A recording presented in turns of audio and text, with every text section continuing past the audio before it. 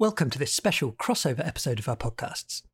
If you're a listener to the Bookshop's author interview series and would like to spend the first half of 2022 reading or rereading James Joyce's Ulysses with us and more than 100 other writers, artists and performers, just search Friends of Shakespeare and Company Read Ulysses wherever you listen.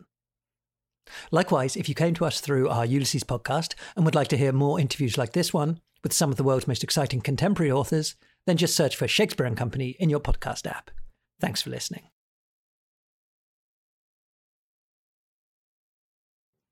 In June 2003, today's guest was living and working here at the Bookshop, when it hosted a festival celebrating, among other things, the work of James Joyce. He listened to readings from Ulysses as well as speeches lauding the novel, and by the time he retired to his bed that evening, he had, he writes, caught the Joyce bug. It seems to be an incurable condition. Indeed it does. For 19 years later, that young man, Patrick Hastings, is not only the chair of the English department at Gilman School and the creator of the website ulyssesguide.com, but is now the author of The Guide to James Joyce's Ulysses, a comprehensive, highly readable companion to this modernist masterpiece. Hastings' Guide is the perfect primer for first-time readers daunted by the heft, both physical and reputational, of Ulysses, for those who have tried and tried again to read it but without success, as well as those who may have made it to the end but have been left wondering what on earth it is they have just read. It offers just enough detail to allow readers to find their way through the novel's 18 sections, and just enough academic and scholarly insight so that one feels roundly educated but not sucked down into the Charybdian whirlpool of Joyceania. For those of you planning on listening to our great Ulysses read-along, I can't think of a better companion for that literary odyssey than Patrick Hastings, and I'm delighted to say he joins me today. Patrick, welcome to the Shakespeare and Company podcast. Thrilled to be here. Thank you so much for the invitation. It's a pleasure to have you here. It's a pleasure to have you back because, of course, as I said in the introduction, your journey with Ulysses, your odyssey with Ulysses, started at the Bookshop in 2003. Could you just talk a little bit about that moment when, as you write, the Joyce bug bit you? So I think I'm a little bit unusual in that I come to Ulysses by way of Shakespeare and Company, and the magic of the bookstore and the way in which Ulysses and Joyce are infused in that magic and are a part of the history of Shakespeare and Company as an institution of modernism and postmodernism and as the written tradition. I was at Shakespeare and Company that summer of 2003 and was thrilled to arrive on the first day of the first ever Shakespeare and Company Literary Festival that Sylvia Whitman had put on. And at the end of that week of wonderful readings and scholarly perspectives, the bookstore celebrated Bloomsday, June 16th, which, of course, is the day on which Ulysses is set in 1904. So there were all kinds of wonderful events throughout that day and throughout that week. And I just found myself enthralled with this novel that so many people have so many different approaches to and have had so many different readerly experiences with, and just listened a lot that week and then throughout that summer as people would recount their experience with this book. And I had never read it before. I went back to university and was working on an independent study on the history of Shakespeare and Company. And of course, a huge part of that history is the publication of Ulysses in 1922, which we're all excited to celebrate here as we celebrate the 100th anniversary of that milestone in literary history.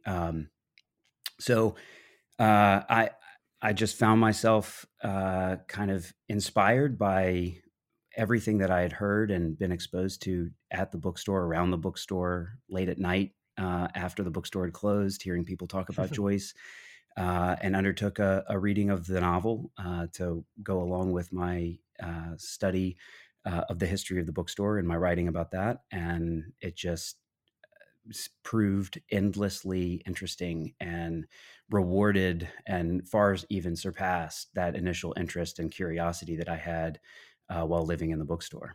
Mm-hmm. You say in your guide that you're orienting this book primarily towards the first-time reader of Ulysses. When you were deciding what to include, were you thinking back to that summer or that, later in that year when you started reading the book, and some of the difficulties you had, some of the pitfalls that you met when being a first-time reader yourself? Yeah, I think the approach that I take to my project is maybe not anticipating the pitfalls, but illuminating the magic of Mhm. the novel and illuminating those really wonderful moments, the ones that at least caught my imagination and Uh-huh. caught my eye and heart as a first time reader and as a sixth time reader and as a 15th time reader, all those accumulating moments of readers' experience with this text. I found, I guess I orient it toward the first time reader, uh, principally to bring to life all the wonderful passages that are gripping and are Mhm. uh, enriching of a reader's perspective on human beings. Not to put it too grandly. Yeah. At at a moment, when you started studying and started writing about Joyce, and I'm trying to think of a diplomatic way to put this, but like the Joyce world, let's say, is not often considered one of the most friendly and tolerant of academic disciplines. Was that something that you were intimidated by approaching when you were sort of when you had started writing about Ulysses, as well as being an enthusiastic reader? Well, I come at this from a little bit of a unique perspective and a unique position because I do teach at the secondary school level. I'm a high school Mhm, English teacher, and I started writing my website principally for my students who are seniors in high school, mhm, 18, 17-year olds who have signed up to take this course on mhm, Joyce. So I was writing principally to provide my students with guidance as they work through the novel, which would mhm. kind of clear the deck of some of the who's, what's, where's, and whys in the novel so that we could have richer conversations in class, Mhm. true class discussion rather than me lecturing because it kind of was an opportunity to do the lecture on the website for my students, and then they'd come into class and we could talk, Yeah. and they could share their perspectives. Um, so when that website, which I did make, publicly available on the web, started to gain some traction and some usership across the world, uh, I was already approaching it from a certain posture of Mhm, let's make this accessible. Let's answer what my students need. And it turns out that, at least on the website, and my hope is that the book, even more so, provides what a first time reader needs without getting over burdened by all the academic kind of discourse that does surround it that can be intimidating. But that mhm, wasn't the audience that I was writing for, and that wasn't the perspective. And I didn't really feel the weight of that as I was writing the website. I felt a little bit more pressure as I go through the peer review process for the uh-huh, book. I felt more pressure to satisfy what a university level classroom would maybe want to have in a guidebook, and I'm hopeful that I've added a bit more of the scholarly perspectives that might be beneficial to a undergraduate student in particular. Taking this class in college, mhm, but yeah. So I mean, the hope was that I was able to uh, acknowledge and benefit from all of that academic work that has been done and the incredible scholarship that surrounds this novel without feeling that I had an obligation to include all of it or to be too heavy on that side, to really mhm. enjoy the novel as a work of art. That was really my principal focus. Mhm. Now, some of our listeners may be thinking, and I suspect these are listeners who perhaps have yet to open Ulysses, may be thinking, why would I need a guide to a book that I have not yet read? Like, sure, read the book first, then read a guide to it. What is it about this book that means almost uniquely it sort of rewards having a guide from the very first? So I guess that this is a novel that it rewards having a guide because it is built to reward a rereading. Mhm. And so there's no way to have reread the book on your first reading. So my Right. guide, I've been trying in a lot of ways to bring to light some of the details and the resonances and the information that a rereader might have that a first-time reader wouldn't, Mhm. so that they can appreciate and not be thrown off too early on in their reading, to allow them to hopefully allow my readers to appreciate from the get-go how intricately engineered and Mhm. constructed the novel is. Mhm.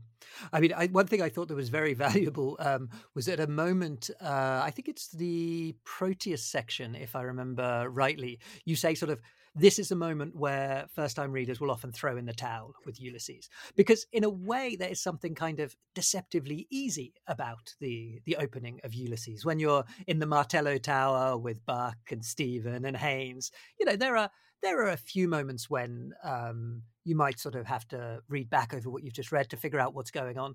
But broadly, it doesn't depart too much from what we might think of as kind of, traditional sort of novelistic construction. And then the Proteus section comes along and it hits you and kind of leaves you feeling quite disoriented. Yeah, there are all kinds of tricks in that episode. There's the passage where a lot of first time readers misunderstand that he hasn't actually gone to his aunt and uncle's house, that he's just Mhm. imagined that entire scene in his mind. Little moments like that people can say, "Wait, I thought he was in his aunt and uncle's house. Why are we back on the beach?" And so and that's not even to mention the incredible density of the philosophical musings that he's Mhm. pinging around in his brain, and the memories that he's recalling. That we might get another snippet of that memory, 150 pages later. That Mhm. oh right, that was what he was thinking about earlier this morning on the beach, on the Strand. Yeah, Proteus throws a lot of people off, and that is a moment. I know that there are a lot of copies of Ulysses that have gotten up to like page 47 and then chucked into a used book bin. You can see the creases in the You spine for can, those who are yeah, here. you can see where they bail. So I think that part of my project has been figuring out just how much does a first time reader need to keep going and Mhm. establish a momentum in their reading, but how much do they need to still have an appreciation for everything that is still in this novel and how much Mhm. Joyce was sharing with us in this work of art? Yeah, yeah, yeah. So before we come on to some of the other things that first-time readers might need, some of the kind of literary skill set, we might say, I'd like to set it in context by talking a little bit about Joyce, both as a sort of as a man, but also as a writer up to this point. So you said you were studying the early history of Shakespeare and Company, and so Sylvia Beach's shop on Rue de l'Odéon and Rue du Pitren, and before that. How important is it to understanding Ulysses to get a sense of what Joyce was like as a man and the kind of life he had lived?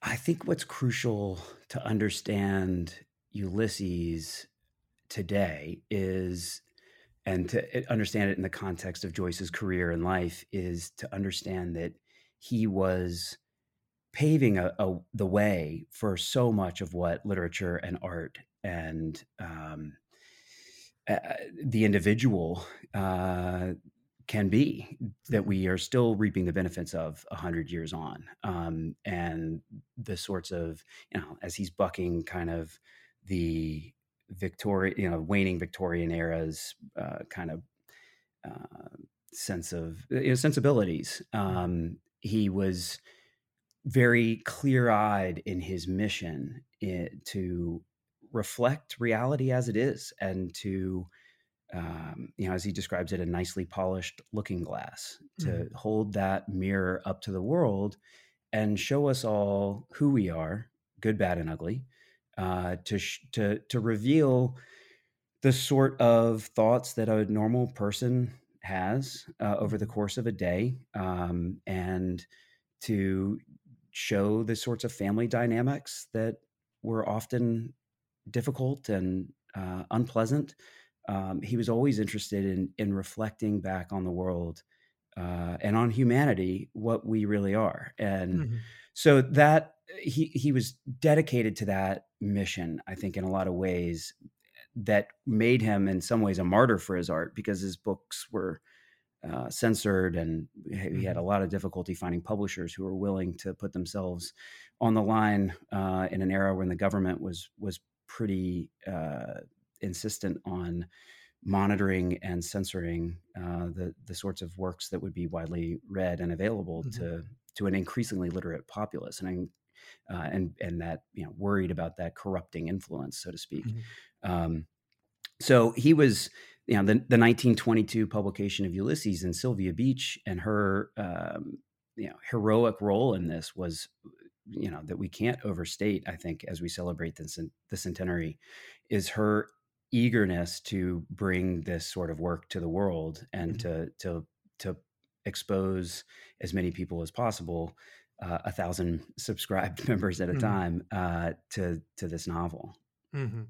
I think just on the subject of Sylvia Beach, I think one thing that story highlights is how Ulysses, in a sense, is a work of world literature, in as much as, like, even though it's so specific in many ways to Ireland and Dublin, it took an American woman displaced to France to publish it. And I think that it really highlights that it's not something which is location specific, epoch specific, but really sort of connects with people from all over the world in sort of very fundamental ways.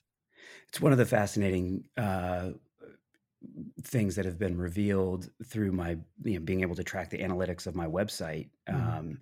and see just how global the readership is of Mhm. Ulysses, who are not just reading it or dabbling in it, but who are undertaking a serious study of it, and who are willing to go outside and find some sort of guidance to help them appreciate everything that's in the novel. So it Mhm. continues to be that. It certainly was that.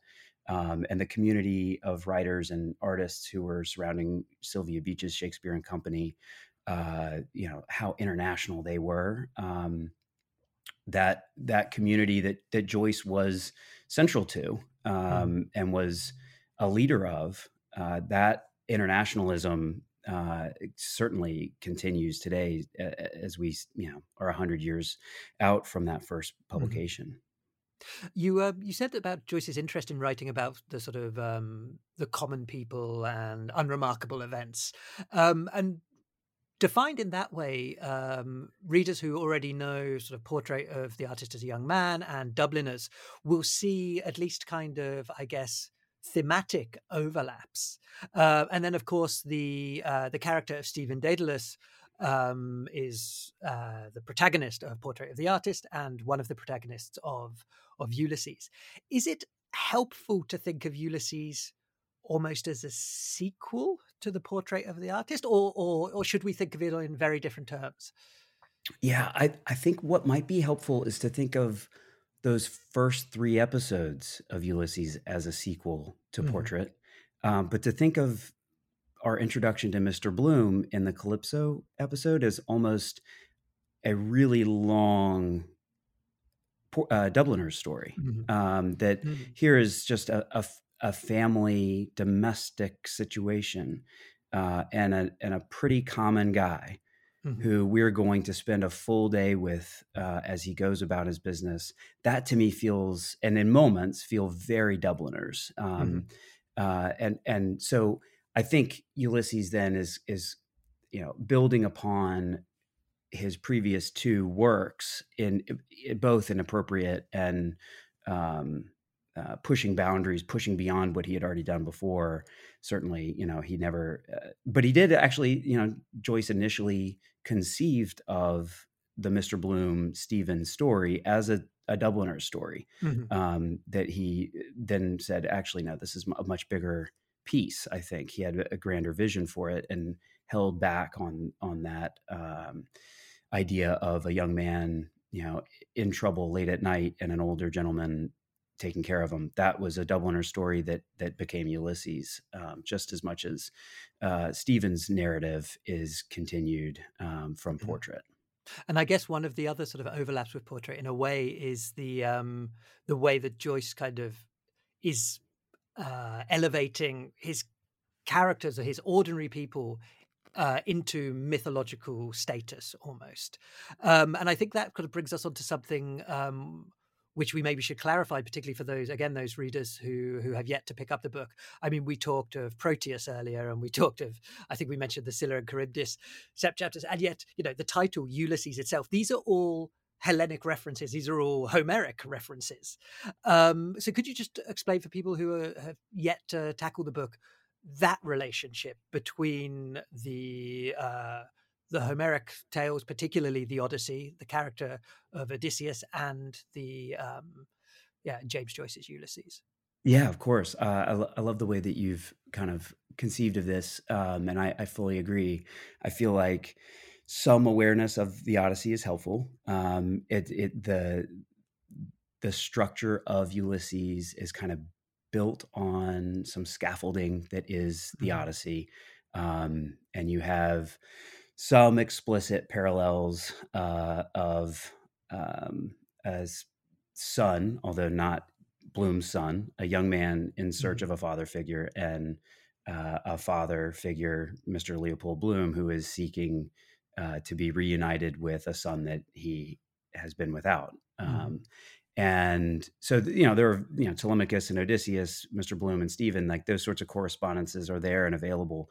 But I think more than anything else, as much as Joyce was seeking to correspond with the Odyssey, he's doing so with characters who, by virtue of the fact that they're being uh, created and placed into a work of literature, into an epic, um, there is some mythologizing that takes place there. But more than anything for me, he's pointing out that these very common people are heroic in and Mhm. of themselves, and that this is a modern day Odysseus, just in his ability to endure a normal day and in a difficult situation with his wife, a tough day on that front.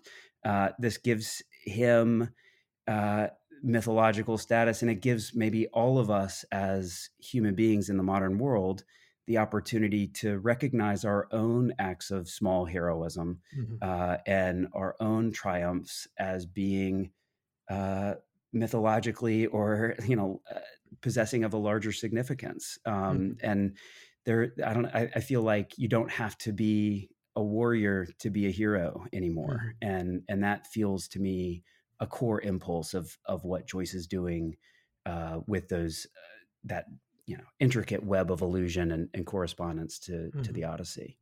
One of the set of correspondences which is remarked upon less than those with the Odyssey is those with Hamlet. And sort of from the very first chapter, people will see references to Stephen and his theory about Hamlet, and particularly the relationship between Hamlet and his father, and Shakespeare and his sons, and all of that, which we won't go into in detail. But it did put me in mind of something you write in the book about Joyce's real consciousness that he was writing himself into the canon in a sense. And so he's sort of drawing these correspondences with Homer, so one of the sort of foundational storytellers of Western culture. And then he's drawing these parallels with Shakespeare, who particularly for Anglophone readers, but also beyond, is again one of the linchpins of the way we understand stories and the way we understand ourselves.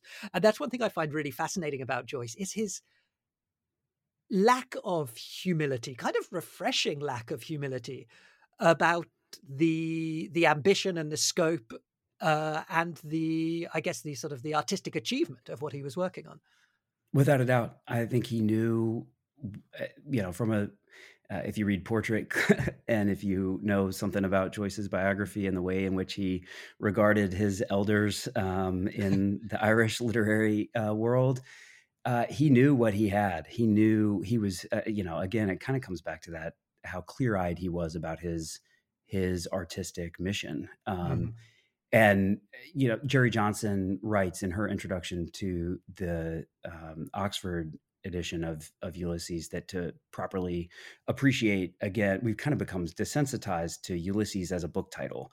Mm. Um, she makes the point that to really understand what a bold statement that was to title your novel Ulysses, we'd have to think, okay, well, what if he were to title it Hamlet?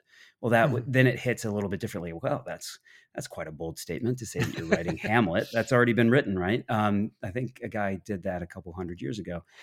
So I think that, yeah, he was, um, I think, in some ways flying a flag for modernism Mm. and saying we can create great things that will be read for hundreds of years, and will be celebrated as defining a new era. Mhm. And that feels, as we celebrate the centenary, that feels like he's accomplished that. I mean, it's Yeah. still one of the things that I find amazing about this book is you read it now, and my students read it now, and it still feels contemporary. Yeah. And the sorts of problems that they're facing professionally, personally, just navigating a city, that all feels relevant to their Mhm. lives. No, Bloom's not tweeting, but he is plugged into a a you know a news stream and a news cycle that changes every couple hours. And Mhm. that, and he's an ad man. And, these guys know everybody, my students, we all know the power of advertisement and of persuasion and capitalism and marketing and all the stuff that just is all over this book. Mhm. The secularism, and yeah, it's wonderful to see the way that it does retain that initial oomph. That, Mhm. yeah, this is Ulysses. It is a bold statement, um, and it is calling back a couple thousand years of literary tradition, but it's making something new that remains new and Mhm. remains invigorating and enriching. Mm. You put me in mind of that quotation from T.S. Eliot that you include in the book, where he writes that if Ulysses is not a novel, that is simply because the novel is a form which will no longer serve. Mm. And it really does feel like that. I would contend in a sort of in a similar way, perhaps a more ambitious way, to books like to precursors like maybe Tristram Shandy, where you could feel the writer deconstructing the idea of what a novel is, what a novel should be, and what a novel can do before your eyes. And I wonder if one of the reasons Ulysses still feels so fresh today is that even though you have these kind of these writers coming out and sort of planting their flag and doing these amazing things, redefining what the novel can do, there's still the kind of the tradition of the, let's say, the sort of realist, and I put that in inverted commas, novel, which has continued kind of chugging along alongside, because obviously it works in certain ways and it presses certain buttons and it has its reasons for existing. But I think the sort of the I suppose we have not yet fully digested all of the innovations and quite how radical James Joyce was being when he was writing this book. Well, and I think your great novel, Feeding Time, has some Cersei elements to it, a blending of psychological events and real events. Like uh, there are techniques and opportunities that this novel, presented, that Mhm. I think novelists such as yourself are, whether consciously or not, are saying, yeah, I can kind of play with whether or not this is happening in real life or if Mhm. this is happening just in someone's head. Mhm. That feels very, very much a part of what literature still is new territory that literature Mhm. feels like it's exploring still. I should point out to our listeners that unlike Bloom, I'm not an ad man, and I in no way paid Patrick for that piece of product placement there. So I just want to be clear about that. No payment has been received for that free plug. Yeah. Let's talk. Move quickly on, perhaps, to as I talked about earlier, the literary skill set that Ulysses, well, I was going to say requires of readers, but one thing that I found fascinating about a way that you talk about Ulysses is that you say that Joyce trains us how to read his novel. So it's not like he doesn't just drop us in to a place where all of the rules have changed and, and leaves us completely lost. But in fact, as the books start, he kind of slowly introduces us to some of the techniques and some of the innovations that he's going to use. Yeah, and so right from the very beginning, I would say a reader approaching the novel, the first innovation that they would kind of notice is the use of inner monologue or stream of consciousness or interior monologue, however you want to, whatever term you choose to use there. So just our direct access to the character's thoughts in first person, in present tense. That to me feels like the first thing that you would notice as, oh, this is a bit different. Although for a contemporary reader might not feel all that different from, what we experience as, almost like voiceovers in film or television, right? Like we're kind of accustomed to that kind of access to the interior of a character's mind and thoughts. But what I love about Ulysses and what I've tried to point out at certain moments in my book is the way that he introduces a literary technique just in like a little moment, such as in the Hades episode, which is the 6th chapter. It's our last of kind of the introductory triads, as I describe them in my book, with Mr. Bloom. So it's, we're kind of about to depart from the initial style of the novel, and the narrator can move from Mr. Bloom back a few paces to other characters and can access their conversation, which Mr. Bloom, whose interiority and whose perspective has dominated those the first 2 episodes we're spending with him, we are seeing something that he's not seeing. We're hearing something that he's not hearing. And that sort of displacement of narrative perspective then takes a much firmer hold in Aeolus at the very beginning of the very next episode. So he's introduced that he can do that the narrator can do that. The narrative perspective can shift. He's going to, then push it a little bit further in Aeolus and then to a maximum in the Wandering Rocks episode, the 10th episode of the novel, where we're with 18 different perspectives over the course of that episode and moving around, zooming in and out of different people's experiences over the course of that hour in the day. That sort of little nudge along, like, hey, watch this space. We're going to come back to this idea. But in that way, I think that Joyce is not trying to just throw us, as you say, like into something that's, into a deep end of all these different techniques.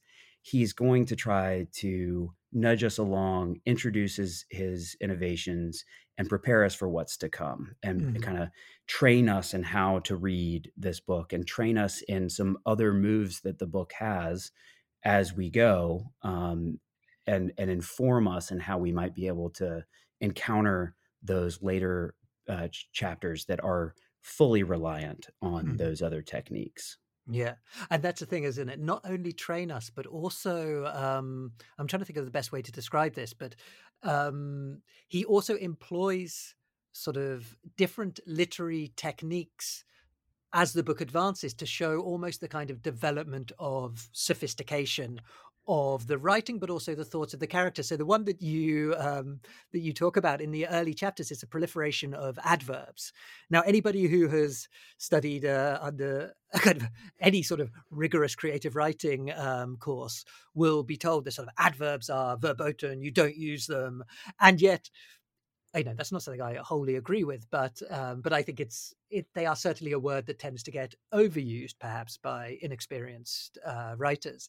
And yet, not only is the very first word of Ulysses an adverb, stately, plump Buck Mulligan, but the first few dozen pages are littered with them.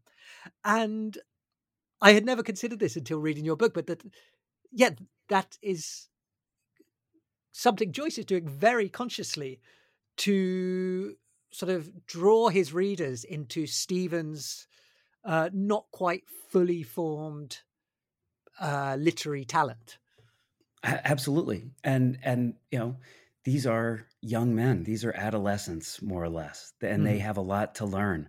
And they are over reliant on adolescent tropes, Hmm. and their tension as a group of young men living together is then reflected in the style that Joyce uses. Hmm. Karen Lawrence has written really, really well about this in her great book, The Odyssey of Style.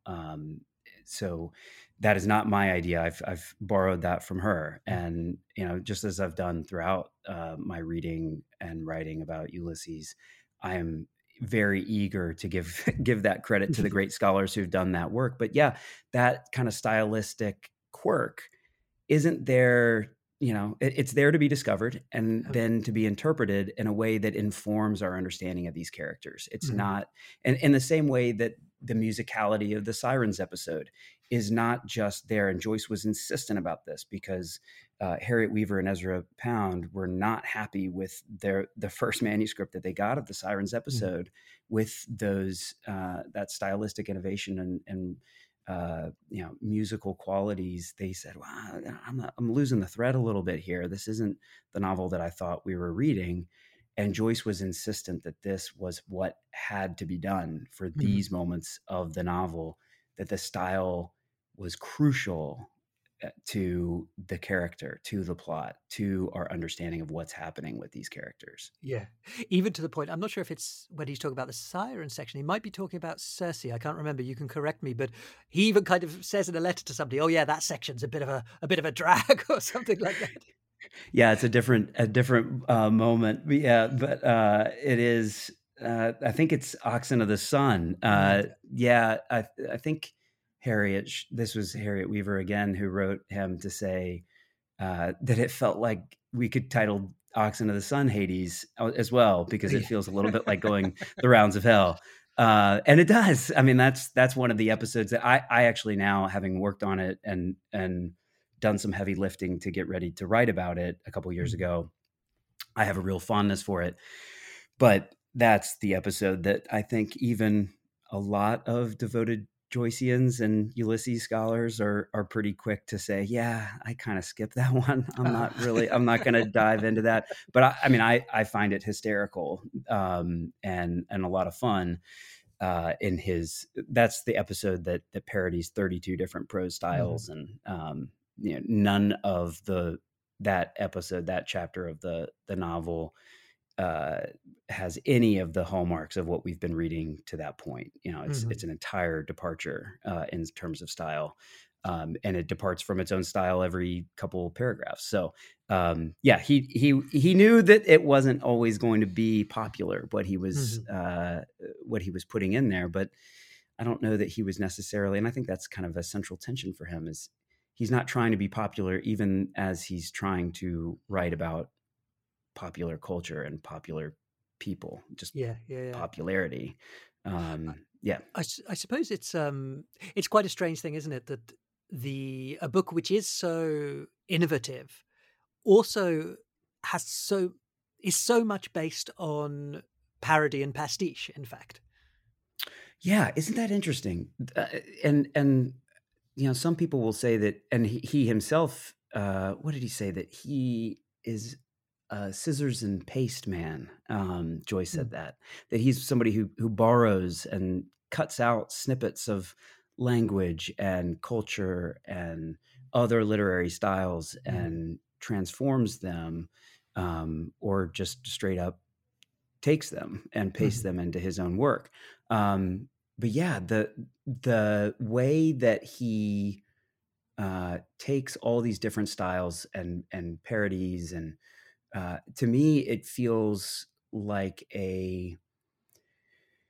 we may not appreciate how revolutionary that was at the time, but in again an era when there's an increasingly literate populace, and more people are reading more sorts of literature. I Mhm. think Joyce was, even as he's writing this very dense and difficult, notoriously challenging novel, he's trying to say all writing Mhm. is uh, democratized now. We True. can hold it all in the same text. We can Mhm. hold uh, popular sports journalism in the same work in the same episode that's going to reflect legal contract writing and also reflect epic kind of mythologizing sorts of writing, that he's going to say Mhm. all of these can coexist, that let's level culture. Let's no Mhm. longer have high and low culture. Let's pull it all together and add it all into the same mix. Yeah. It's kind of mad that, like, while essentially helping found modernism, he's also kind of founding postmodernism as well. Isn't that something? I feel like so often he is, it is the epic of modernism that he Mhm. wrote, but it as scholars and theorists have developed ideas that are core to postmodernism, the application of those concepts to Ulysses feels at least as uh, helpful as Mhm. anything that was from the 1920s. I mean, it is a postmodernist novel, proto postmodern, Mhm. in the, it predicts the sorts of um, you know concepts and critical theory that we then in some ways maybe developed in order to better explain Ulysses and what it Mm. does.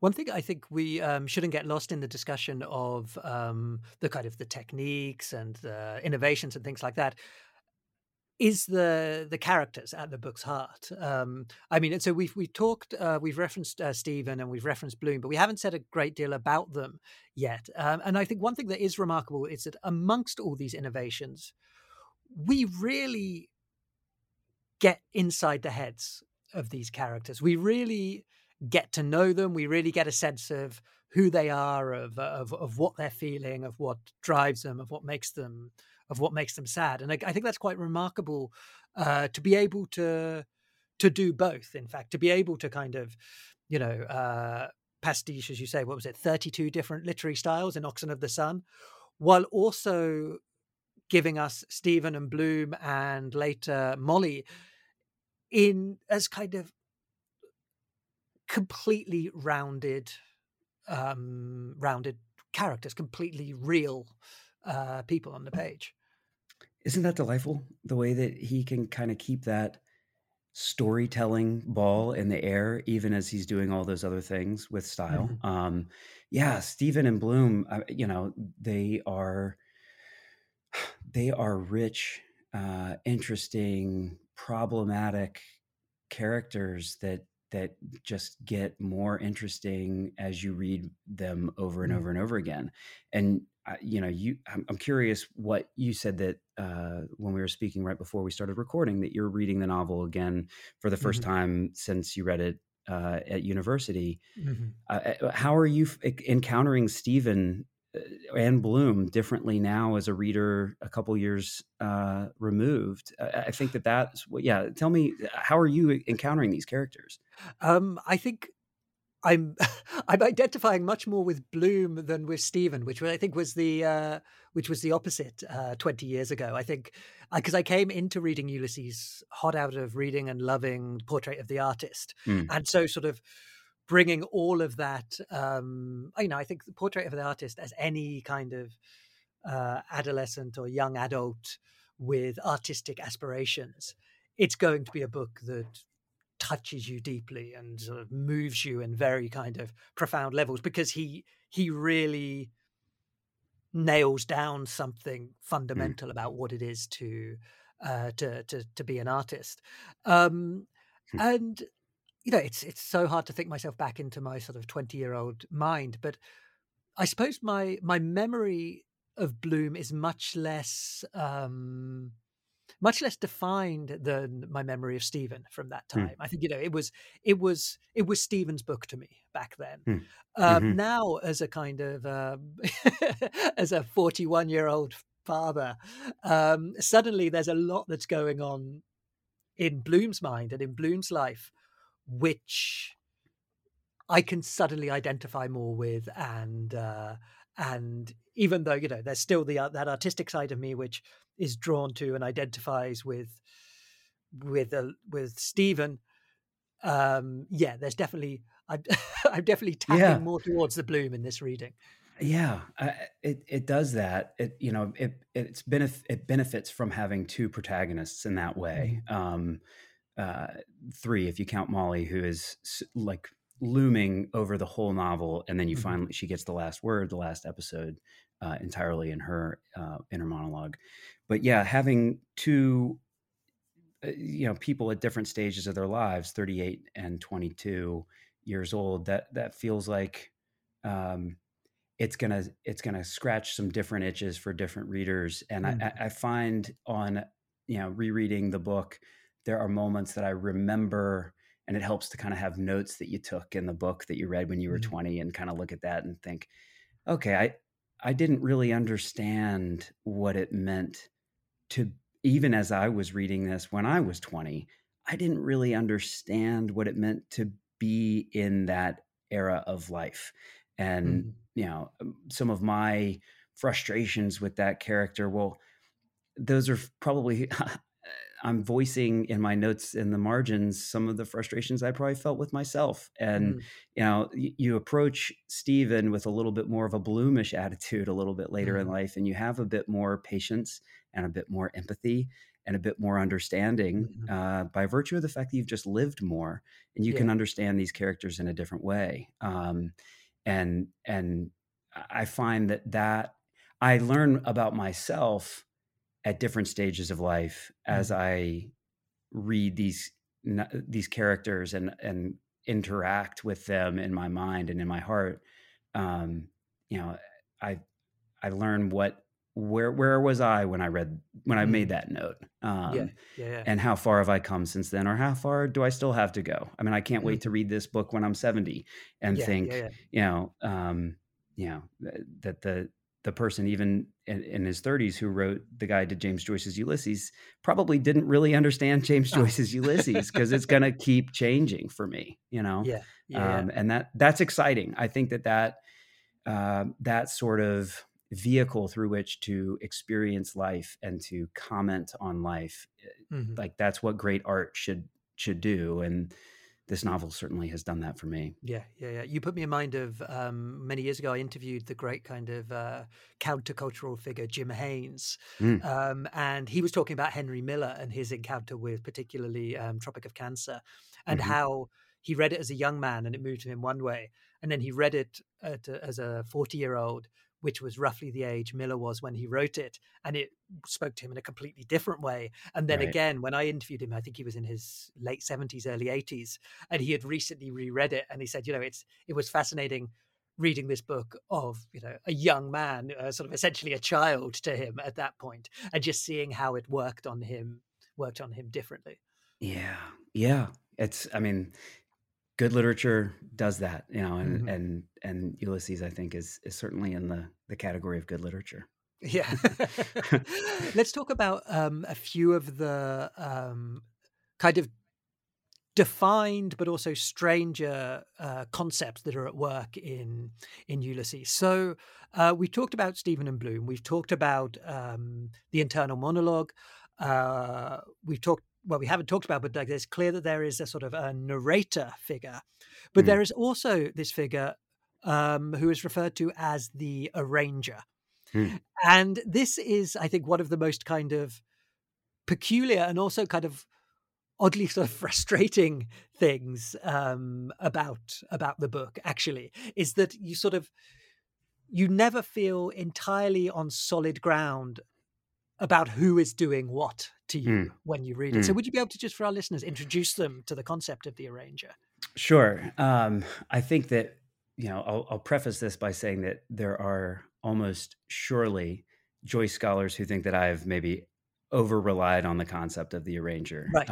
It does to me feel like a convenient concept for explaining, at the very least, the core impulse of some of the innovations of the novel, Mhm. and not just the core impulse, but a core personality that's Mhm. within the novel that's different from a narrator who's telling us who's sitting down where, and they're walking past this, they notice that.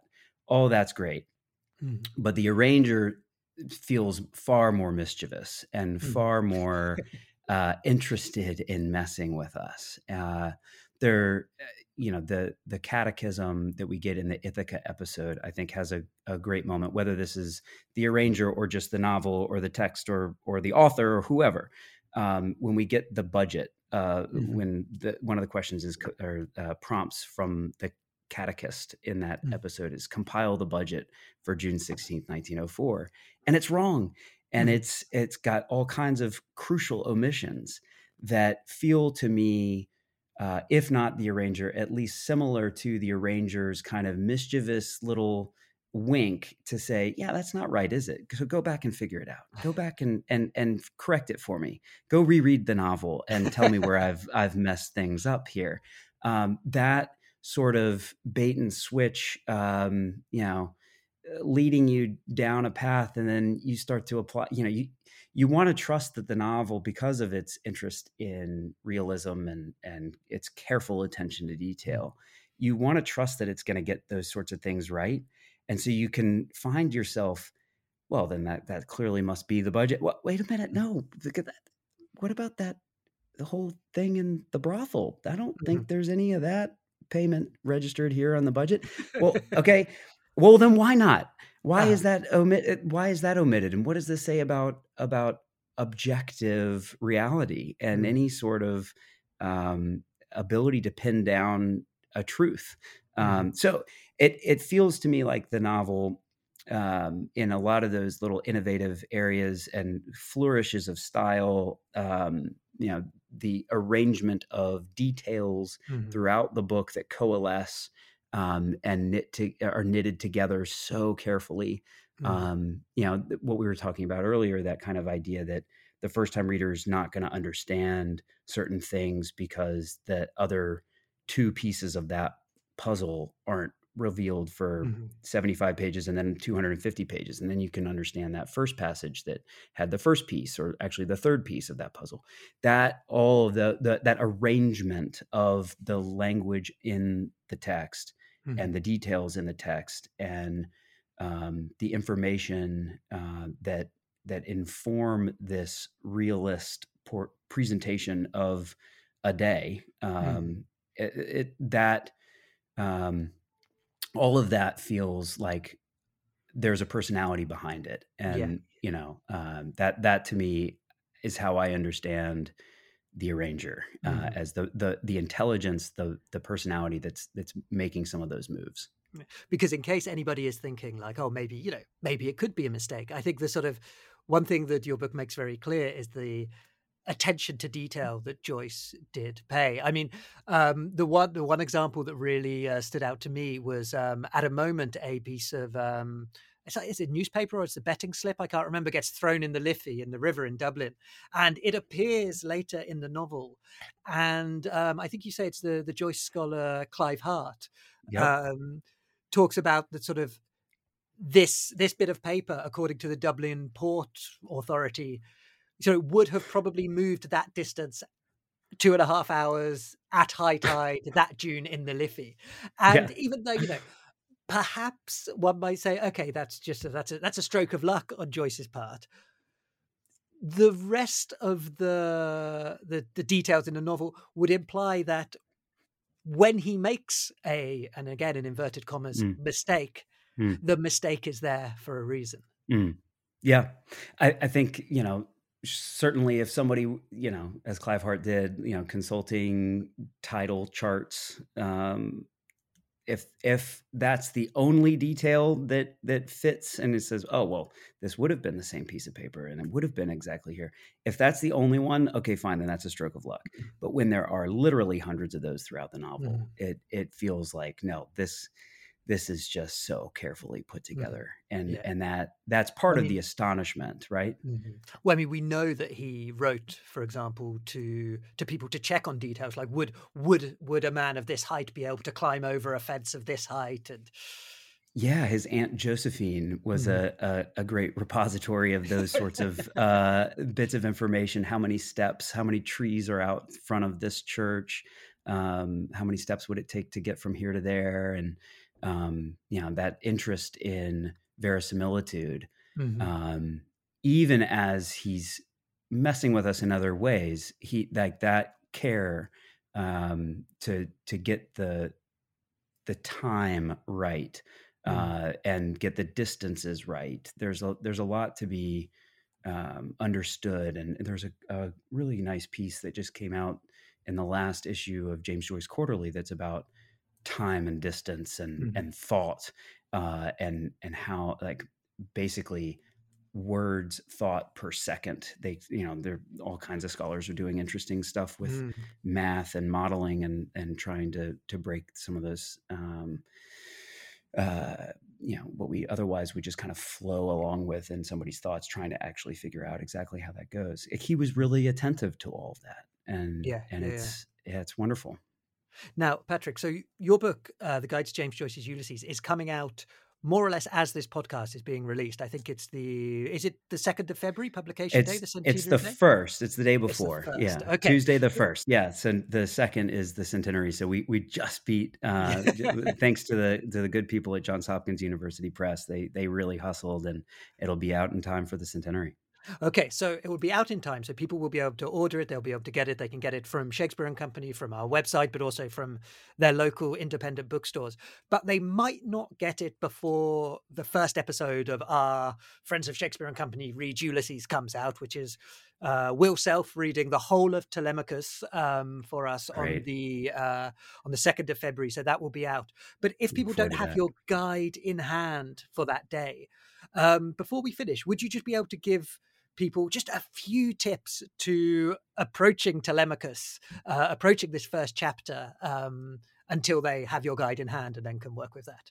Sure. I think the most crucial thing to understand as they approach Telemachus is that Stephen uh, is the main character, despite Buck's charisma and the fact Mhm. that he is dominant in that first episode, in terms of his voice is loud, his personality is big, but Stephen is the guy that we're going to be with, Mhm. and that we should pay close attention to.